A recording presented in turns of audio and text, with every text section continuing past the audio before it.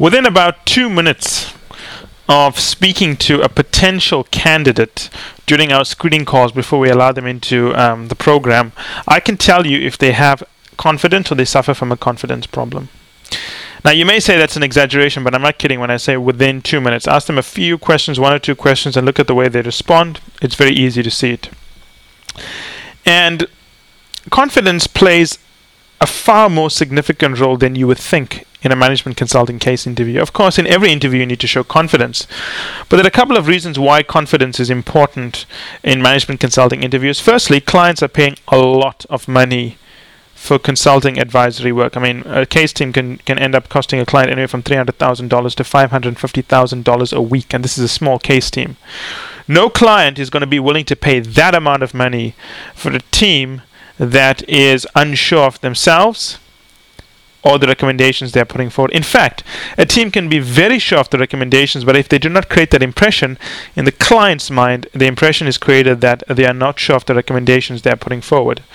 Now, I have the 2-minute rule. I mean, when I judge a candidate, within 2 minutes, I can see if they lack confidence or not. If they lack confidence, my job is to find out what is the root cause of that lack of confidence. Can it be fixed or can it not be fixed? If it cannot be fixed, or if I think it cannot be fixed, then there's no point in working with the candidate, because you may be the best person at solving a case, but if you lack confidence, no one's going to put you in front of a client, because you will upset the client, or worse, make the client doubt themselves, or make the client doubt their decision to even hire this consulting firm.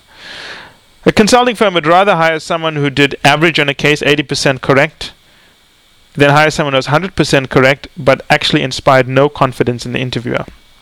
So that's the why side, right? And just, it's important you understand that confidence is not tested as a single item somewhere in the case in the fit interview. It's tested throughout the case in the fit interview. So what I'm saying is that you don't get any points for being confident, but you lose a heck of a lot of points for lacking confidence. So it's a negative marking system, basically. All the stuff you do to show confidence, wonderful, but at any time you show lack of confidence, you get a veto decision. It's out. You're out of the game immediately. You have to show confidence. And how do I know when someone lacks confidence? There are certain tells. And is the most common one. When someone pauses and speaks like that, you ask them a question and they say, awkward pauses. You're having a conversation with someone and in the middle of the conversation, you just ask them a question to clarify something. They just go silent. And when they go silent, they're doing it for a number of reasons. They haven't communicated to you that they would like to think about it, because they think communicating they need a moment is a sign of weakness, so they just go silent. And you're not sure if they heard you or if the line broke. Linked to this is not communicating. There are many people where when you have a discussion with them, they're not willing to talk back to you. They'll ask a few questions and they then expect you to do all the talking. Dragging is a common problem whereby if you ask someone a question, in their response they will take one of the words and drag it out. That's one of the most easiest tells. For example, if someone had to ask me, Michael, why did you study at wherever, let's say Oxford or something like that, my response would be, well, I thought that under normal circumstances I may have gone to Cambridge, but that's a tell. Drawing out words, I call it dragging, some people call it drawing out, whatever. The point is that it is a tell for lack of confidence. Question marks. If you lack confidence, you put question marks at the end of responses that are not questions. For example, if someone asks me again, why did you go to Oxford? I'd say something like, well, I went there because I thought it was a good school. It's a statement, but you're saying it as a question. One of the most obvious tells, jumbling words. When people lack confidence, they're usually easily stressed, and what they do is something really simple. You ask them, they will mess it up. They're so worried about getting it wrong that they do get it wrong. So you ask them something like, explain to me why this company's revenue went up, and they'll say something like, well, the revenue went up because maybe it was a possibility that the price may have increased, but it's also a possibility that the revenue may have changed, which may have led to an increase in the revenue. So I think it's a possibility that, given everything that we've you get the point? Jumbling words. And I've seen candidates do that. There are other tells. I mean, there are many of them, but these are the ones that sort of stand out to me. And we follow many different tactics to teach people how to fix these problems. I'm going to mention what they are here so you can practice them yourself. The one thing I ask all candidates to do with me when they're learning how to communicate confidently is I tell them, I want to prove to you that this could be done. I want you to take 1 minute or whatever it is to think of a topic that I know nothing about. So don't ask me a topic about business. Don't ask me a topic about something in the press. Ask me a topic that I know nothing about. And I'm going to respond to the question immediately with a very eloquent statement.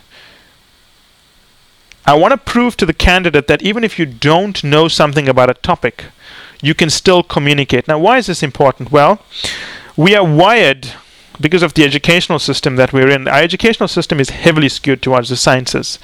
And we're brought up to believe that he who knows the most facts should be the most confident, which is the most bizarre system in the world. And what happens to us is that when we grow up and we go through university and high school, we end up feeling that because we did well at university and knew the most amount of facts, we should be confident. And if we didn't do well at university and didn't know the most amount of facts, then we should lack confidence, which is a really weird system in my opinion. So what does this mean? What this means is that people who are unable to know anything about a topic cannot be confident, which is really strange. So if I had to ask most candidates to talk about a topic they know nothing about, their confidence automatically drops. They're unable to speak, the engine seizes. And I do this exercise to prove to people that there are techniques to teach you how to speak about topics when you actually know nothing about it. I mean, one candidate recently asked me about an Indian movie star that I'd never heard of. In fact, to be honest, I've never heard of most of the Indian movie stars, the Bollywood stars. I mean, the movies are great and they're big hits, but I'm not into that kind of genre, so I've never heard of these people. Certainly not the star she had mentioned. I mean, if you told me about someone from maybe the 1970s who was a big star now, I may have heard about him, but someone new, there's no way I'd have heard of the new group. And I had shown her how to respond. Now, there are different tactics here. The one is to talk in very general terms. The other tactic is to use a question and answer system whereby you actually draw out information from the candidate. I'm not going to go through each of the techniques in detail. The point is it can be done. And there are many other techniques. Now, what you need to do is you need to become comfortable speaking on an impromptu basis. You have to be comfortable taking a topic, just opening a magazine, looking at the topic, closing it, and being able to speak about it for about 2 to 3 minutes.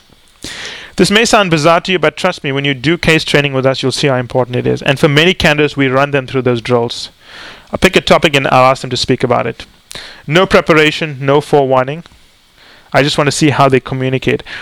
And that's really a skill of consultants, right? I mean, you don't really have time to go in and prepare and read everything. In fact, most of the times when you are prepared, you actually have far less preparation than most people would have expected.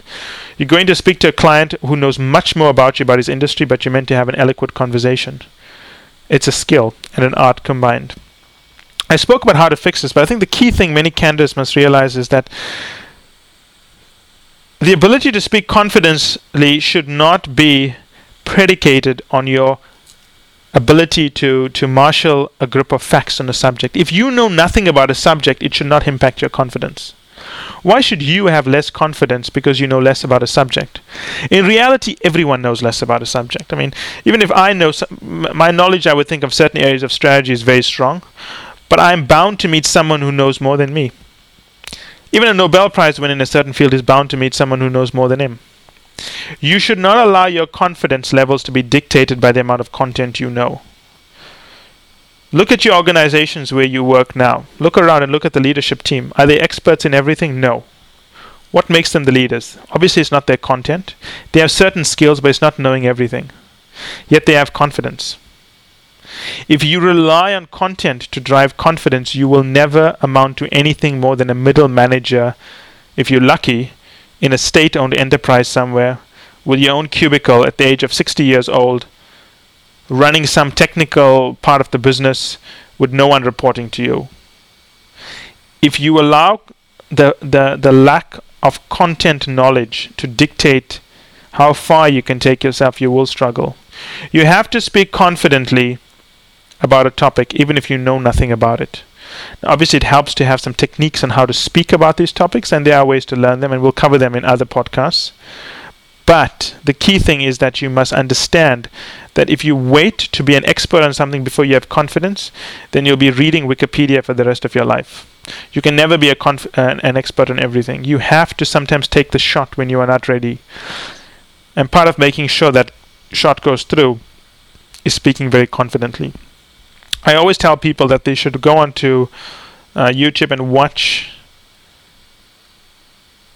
screenshots or trailers or whatever they call them of famous actresses and actors performing great moments in movies and business. Watch body language. Watch how they speak, how they pause for effect, and how they move through their talks. Confidence is not something you get and then do things. It's like learning to drive. You can't learn to drive and then go out and drive a car. You have to get into a car and learn to drive. Confidence is a series of acts. It's not a destination. As always, please feel free to send me comments and I'll be happy to respond to them. Thank you.